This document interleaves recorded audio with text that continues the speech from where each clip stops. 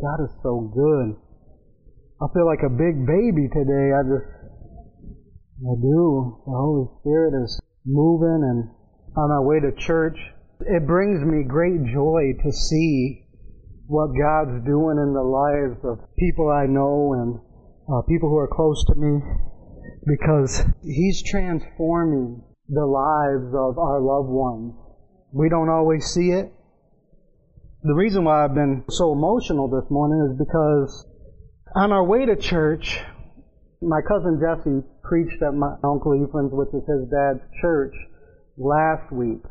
On our way to church, I actually got on YouTube, found it, and put it on, and we were going to listen to it while we were driving to church, and the message was just so powerful. And Jesse, he's a quick work in the process. The Word says that God will raise him up faster in the later days. And you can see it in Jesse's life. You would think he's been preaching for a decade. I mean, just the fluency and the anointing that he's operating in. And I know him. See, Jesse was born to my Uncle Ephraim and my Aunt Kathy, him, Bobby, and Jamie. They had 3 sons. And my cousin Bobby was the first one of their 3 sons to give their lives to the Lord. My Uncle Ephraim always faithfully served the Lord since I can remember. He's been a pastor, or he'd fill in at churches or go visit people who were sick. He's just been a faithful minister of the Lord. And anyone who knows us and knows our family, even though my uncle was a preacher and his children were in church, me personally, my brother, and the majority of our family was all ungodly. We wasn't raised in a godly home. I wasn't raised in a godly home. I believed in Jesus at a very, very young age, but my concept of who He was, I really didn't know much. I didn't know the difference between the Old Testament and the New Testament. I just believed what I was told, that there was a God. Because I was talking to my brother, and we were talking about the reality of God, I said, because you have to be taught evolution.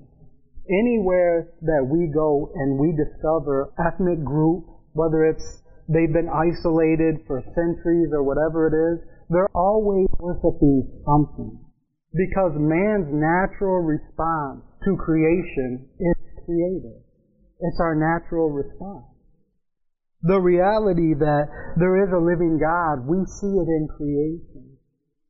Amen. My cousin Bobby was the first one to give his life to the Lord, besides all my cousins and everybody. And then, I think within a month, 2 months later, he gave his life to the Lord in Michigan. Then about a month or 2 months later, I gave my life to the Lord here in Wisconsin. The Lord had separated me from Michigan. I couldn't go back to Michigan even if I wanted, because when I left Michigan, I had warrants. That's a long story. I ended up facing that 5 years later after me and Heather were already married. I had mercy. Ended up getting pulled over with another guy and sat in Rock County for a month, and then I got extradited back to Michigan. I was facing 2 counts of grand larceny, which are both felonies.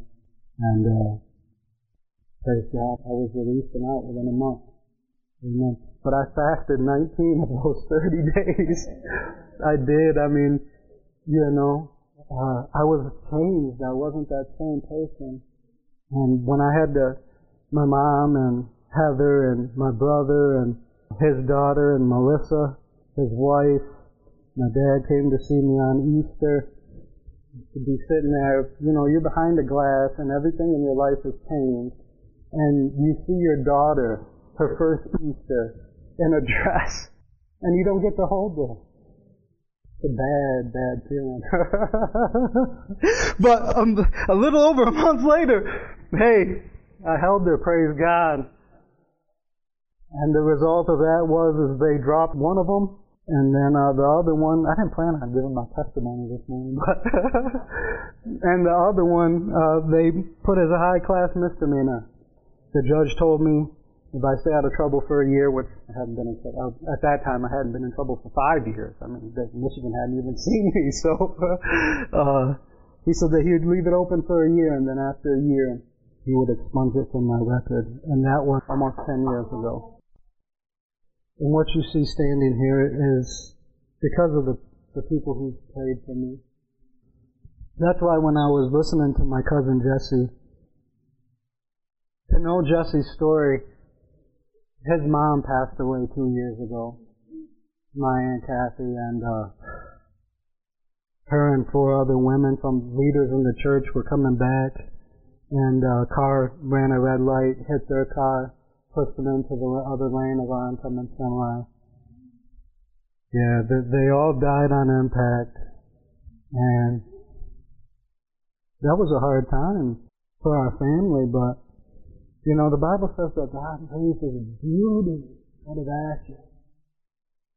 And my Aunt Kathy, while she was here, like my mom, she didn't get to see the fulfillment of what she was believing God for. But as I was listening to him preach, he was almost done, and Heather said something. She said, you know, she said, I just get this picture of your Aunt Kathy watching him when he was preaching. And she said, somebody standing beside her. And she said, you see that? You see that? Amen. So I text Jesse this morning, and I said, man, bud, I just got done listening to your last message. I said, it's a good message. I said, your mama would be proud. I said, praise God that she's not just part of your past, but she's part of our future. Amen. Amen. And it's true. It's true. Because of the goodness of God, we get to see the effects of His reality and who He is displayed in the people that we love. Amen. Amen. And it's because of people like my Uncle Ethan, my mom, my Aunt Kathy, that most of our families serve. Most of our families serve in the Lord. Amen. It is that He could take people like us and make our lives valuable. Not only valuable to Him, but then valuable to people around us. Amen. That our lives become the fruit that's extended from God. Amen. That feeds other people. Amen. That is good. I'm going to be teaching on love. The Bible says that the love of God was shed abroad in our hearts by the Holy Ghost. First of all, what I want you to recognize is that the Bible says that the love of God. So whose love is it? It's God's love. Where was it put? In our hearts. By who? The Holy Spirit. Amen. So we have the love of God that's been deposited in our hearts. And then it says, by the Holy Ghost. Amen. Amen. We're going to start in 1 Corinthians. We're going to start in chapter 13. God is faithful. Lord Jesus, I thank you, Father, for the opportunity to bring your word this morning. I thank you for the power and the reality of your Holy Spirit. I thank you that the reality of your love becomes tangible in the hearts of all the believers who are listening to this today or will hear it in the future, Father. I ask you to minister grace and the abundance of it that you have for us, Lord, that is unlimited, Lord God, and it's completely undeserved. And we thank you for that. We thank you for the ability that you give us, and we thank you for it in Jesus Christ's name. Amen. Amen. The description, actually, I'll start it back up at verse 1, because the description, this is known as the love chapter. It's 1 Corinthians chapter 13. It is the love chapter. It lets us know what love is and what love looks like. Amen. Amen. Okay, here we go. Verse 1. Though I speak with the tongues of men and of angels and have not love, I have become as a sounding brass or a tingling cymbal. And though I have the gift of prophecy and can understand all mysteries and knowledge, and though I have all faith, so that I could say to this mountain, be removed, and have not love, I am nothing. And though I give everything I have to feed the poor, and though I give my body to be burned, and have not love, it doesn't profit me anything. Love suffers long and is kind. Love envies not. Love is not prideful. Love is not arrogant. It does not behave itself unseemly. It does not seek her own. It is not easily provoked, and it thinketh no evil. It does not rejoice in iniquity, but rejoices in truth. Love, it bears all things, believes all things, hopes all things, and endures all things. And then it says, love never fails. Amen. We're going to keep reading because it's just the anointing that's here. Love never fails, but whether there be prophecies, they shall fail. Whether there be tongues, they shall cease. Whether there be knowledge, it shall vanish away. For we know in part, and we prophesy in part. But when that which is perfect is come, then that which is in part shall be done away. When I was a child, I spoke as a child, I understood as a child, I thought as a child. But when I became a man, I put away childish things. For now we see through a glass darkly, but then face to face. Now I know in part, but then I shall know even as I also am known. And now abideth faith, hope, love, these three, but the greatest of these is love. Preachers over the centuries have used from verse 8 to verse 13 to fight against spiritual gifts. And that's not at all what Paul is talking about. Paul is actually talking about the greatest gift is love. And you could ask yourself, how could love outweigh prophecy? Or how could love outweigh speaking in tongues? The Bible says that God is love. It doesn't say that God possesses love. See, God is love. It's in who He is. See, love is not just something God does. Love is an extension of who He is. Amen. As I went through this, I actually marked it. I said, there's 7 things that right here in 1 Corinthians 4 through 8 defines what love is. But then there's 8 things that tells us what love is not. I asked the question to God, I said, what would be the purpose in knowing what love isn't if we know what love is? Good question, right? If 7 of them is defining what love is, and then 8 of these things describing love tells you what it's not, there has to be a significance to it. Amen? Because listen what it says. Love, it suffers long. Love is kind. Love is not jealous. Love is not prideful. Love thinks no evil of anyone. That right there, when a thought comes into my mind to talk about somebody, that right there is my go-to verse. Love thinks no evil. Love thinks no evil. Amen. And it says in James, I believe it's chapter 4, he said, why do you speak evil of your brother? He said, don't you know that he who speaks evil of his brother judges the law? And he said that if you judge the law, you're not a doer of the law, but a judge. I read that this morning and I told Heather, I said, if I speak evil of my brother, how does that make me a judge of the law? And we came to the conclusion by the Holy Ghost that when you judge the law, you're judging the one who paid for the full penalty of that law. Amen. Because all the judgment of that law fell upon Christ. So when you judge your brother according to the law, you're actually judging the law, but then on top of that, you're judging the payment that was paid.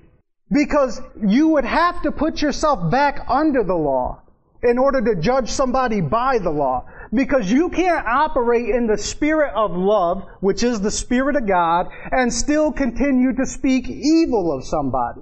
Because the love of God has been shed abroad where? In your hearts. By who? The Holy Ghost, which you have. Jesus said, I wouldn't leave you comfortless or as orphans. He said, it's good that I go, because if I don't go, then the Holy Ghost cannot come. See, when Jesus left, the Spirit of God was able not only to come into the earth in its fullness, but it was able to come into you in its fullness. So now you have the life force that raised Jesus from the dead living and dwelling inside of you. And according to Romans chapter 8, it says that God will quicken your mortal bodies by the Spirit that dwells in you. Amen. So Because God is love, so it says that love deposited love in your heart by love. Because the Holy Ghost is an extension of who God is. And if God is love, then the Holy Ghost, which is God, which is the fullness of love in itself, now dwells in your heart. So the access for love is now made available to you through the Holy Spirit. Amen. So we have the opportunity to not walk in judgment or to speak evil of somebody because we have that love of God. So now the love of God, which is not something God does, it's an extension of who He is now placed in our hearts. So that same love that's been extended to us through the person of Christ by the Holy Ghost, now we have the opportunity to extend that same love to somebody else. Amen. Because if somebody would have spoke evil of me, the people, because James says, he says, speak not evil one of another, brethren. Okay?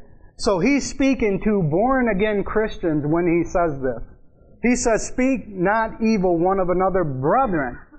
So if he's speaking to a born-again Christian, okay, I could never be in the position that I am if a born-again Christian would have spoke evil of me. See, I had people praying for me. And prayer is what makes all the difference. I'm a believer in prayer.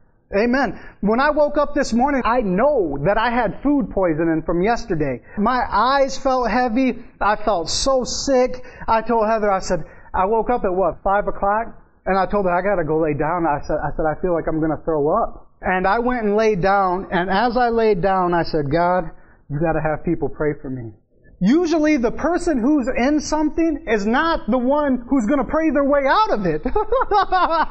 They're not, because circumstances have surrounded them. And in that moment, I felt sick.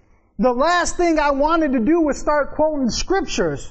But I have enough sense. If I'm not up for it, I need somebody to. Within probably a minute or two later, Heather comes in. And she just lays down and places her head on my stomach and just starts praying in the Holy Ghost. And I get up and she says, where are you going? And I just go into the bathroom and I end up throwing up. It helped me tremendously. See, while I was laying there, I was trying to fight throwing up. I hate that feeling. Besides condemnation, there's no other feeling that feels worse than throwing up. That is the truth, praise God. And, man, I ate shredded chicken. Heather said, you're the only one to eat shredded chicken yesterday, and it looked like grounded up tobacco. I'm sorry. I'm just being honest. And Mark called me 5 minutes later. He said, I'm just calling to pray for you. How you doing? I said, I'm doing a lot better now. Praise God. I wasn't doing good, but I'm doing good now. Amen. But prayer. I mean, the reality that when we enter into a place of prayer for somebody else, regardless of what situation they're in life, do you know why the Pharisees and the Sadducees and the teachers of the law were so upset with Jesus? Because He would go in and eat with people they declared pagans. I mean, you're talking about tax collectors, prostitutes, known sinners in the community, and this man who's supposed to be a pastor is down there eating at the prostitute's house. Wrong judgment. Amen. Wrong judgment. Because Jesus was the Son of God and He had the Holy Spirit, look, the stuff that was on them wasn't going to get on Him. Christians live their lives like, if I associate with somebody who's not saved, somehow it's going to make me dirty. Well, what if it makes them clean? Amen. I'm not saying partake in the things that they're doing. I'm talking about the love of Jesus that's willing to stoop to the level of a prostitute, though He was the Son of God, the King of the universe. Amen. Willing to meet somebody who is selling themselves for money. Is that love? Absolutely it is. When you see the word repent, because we've been so indoctrinated through religious tradition, when we see the word repent, we think that it means just turning from sin.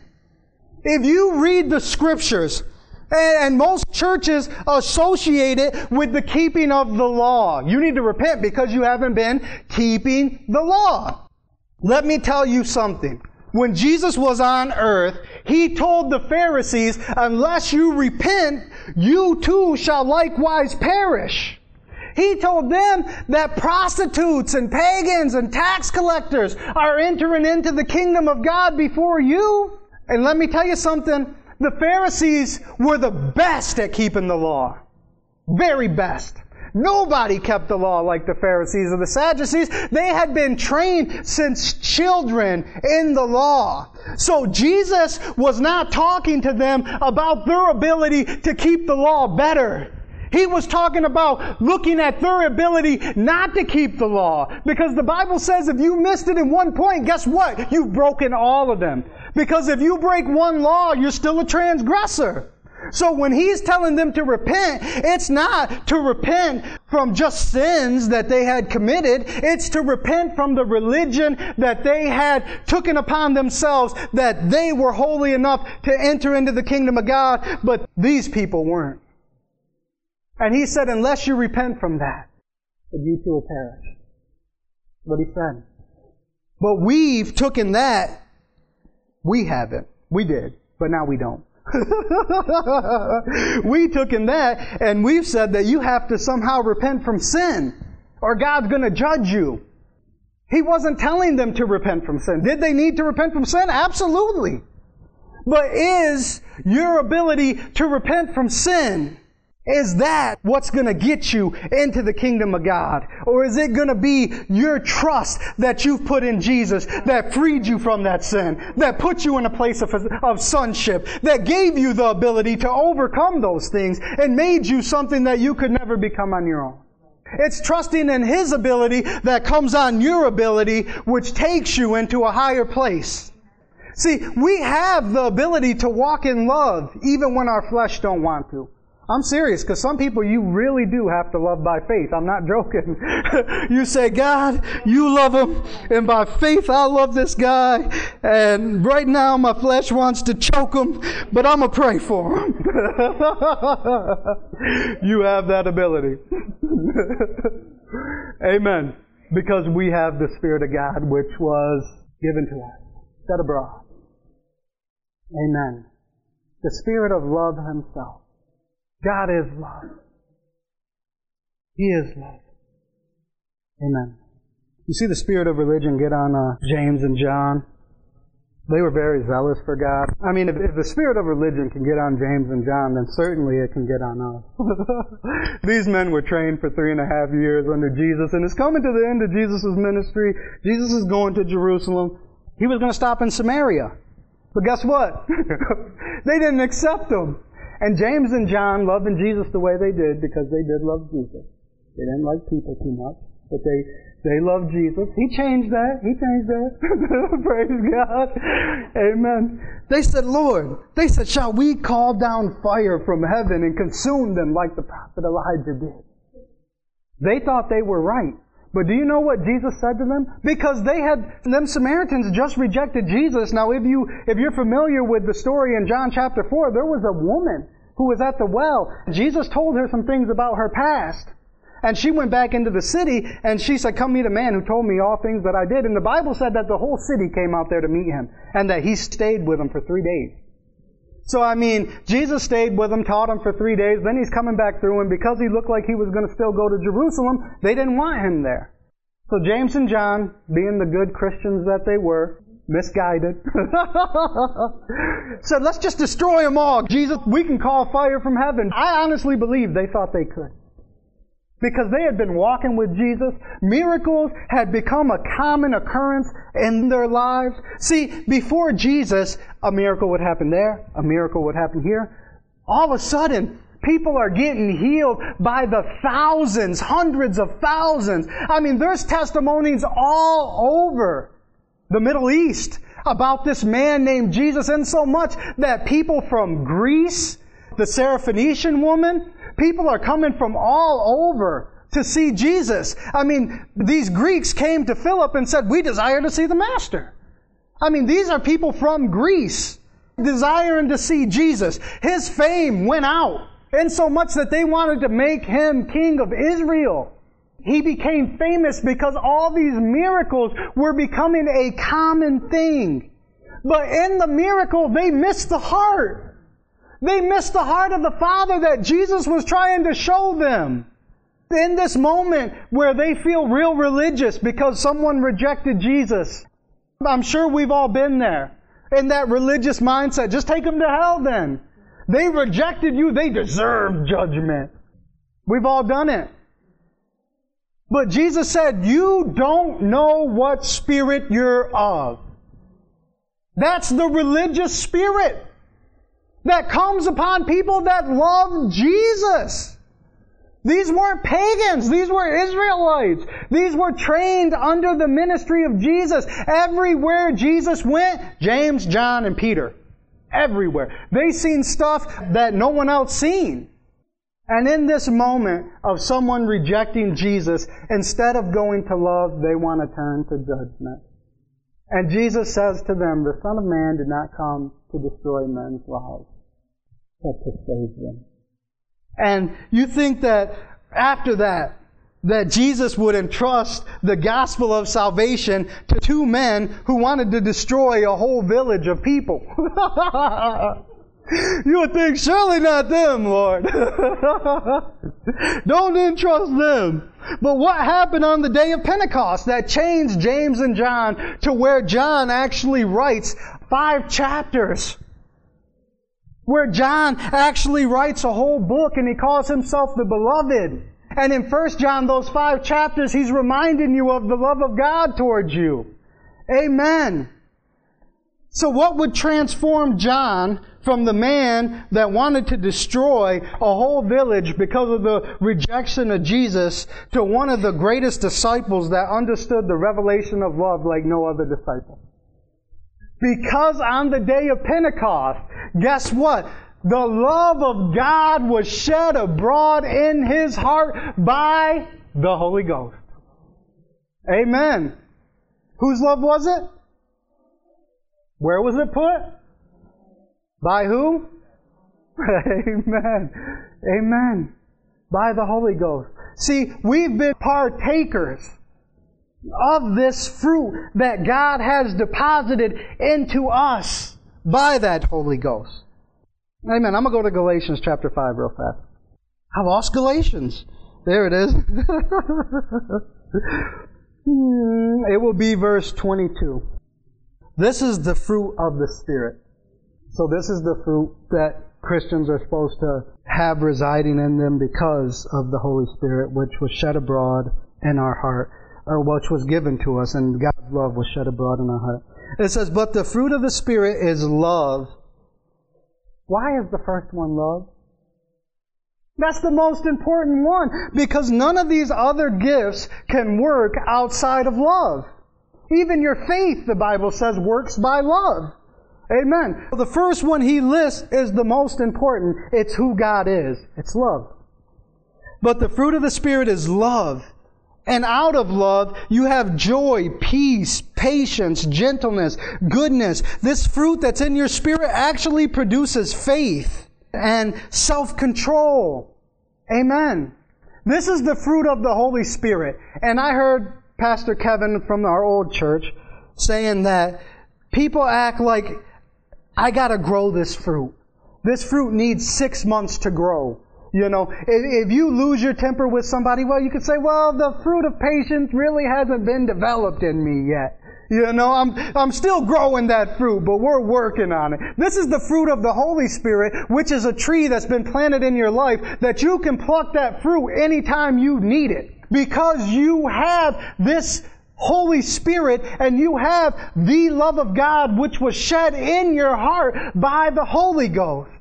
Amen. Do you know that the Bible says that sin shall no longer have dominion over you? And we take that as huge sins. Do you know walking in bitterness and unforgiveness or resentment? Do you know that's sin? But it says that these things shall no longer have dominion over you. Sin. The Bible even says that him who knows to do good and doesn't do it, to him it's sin. And the Word of God just told you that those things don't have dominion over your life anymore because you've been set free by the love of God. The love of God made you love. Amen. The hardest person in the world, there's been serial killers who turned to God with repentance and cried the first tear that they've cried since they were children. Because the love of God and the reality that He exists, when He moves in, the junk got to move out. Amen. And the tolerance that He has for other people now becomes ours. Now we have the tolerance for them. I remember that I worked at a place called DeLong, and man, I wanted to leave that place so bad. I said, God, these guys are all going to hell. None of them want you here. I have to listen to cussing all day long. I hate cussing. You know, I could sit and have a conversation with somebody who's cussing right now and wouldn't even blink my eyes. Wouldn't even matter. Because I'm not focused on their words. I'm focused on them. And see, God sees the best in them. Even when it's hard for us to see, God sees it. And God still has hope for them. And He wants you to carry that same hope. So the hope that He has for them becomes a reality in their life so that they can have some hope in themselves. I thank God that He didn't leave me where I was. I thank God that He called me out of darkness, like the song says, and into His marvelous light. Praise God. I've been made a child of the light, but God seen that when I was still living in darkness. My mom seen that when I was still living in darkness. My cousin Jesse, my Aunt Kathy seen that in Jesse when he was still living in darkness. What if the only people that could help us who had the light just didn't see any light in us? You are the only people that can help a lost and dying world. And if all you see is dark in people, they will never come to the light. Never. Amen. But the Bible says a city set on a hill cannot hide. And then it tells you that you're the city that's been set on the hill. And then He says not to hide, but to give light unto the room. Amen. I got this picture in my mind a long time ago of this forest being really dark, and it's a really crowded forest. It's just a picture in my mind. And I seen somebody running with a candle in the forest. Big forest, little bitty candle. And in my heart I said I could still see the flame. Even though all that darkness was around, it's the little bitty flame that drew your attention. And it's the flame of the life and the fire and the power of God that when people are engrossed in darkness, that they'll see there's some light there. And they didn't realize that it had gotten so dark. God is a giver of life. He's the giver of life. You know, there's nothing more than that I like to see than a baby laughing. I mean, oh my goodness. I don't care where it's at. When you hear a baby laughing, you just want to laugh. Do you know that that child is inside every one of us? That God just wants to see them laugh. And that darkness and pressure of this life has clouded the judgment of people who belong to God. And when we bring them back to the reality of who they are, not only will God laugh, but we'll laugh too, because of what He's done.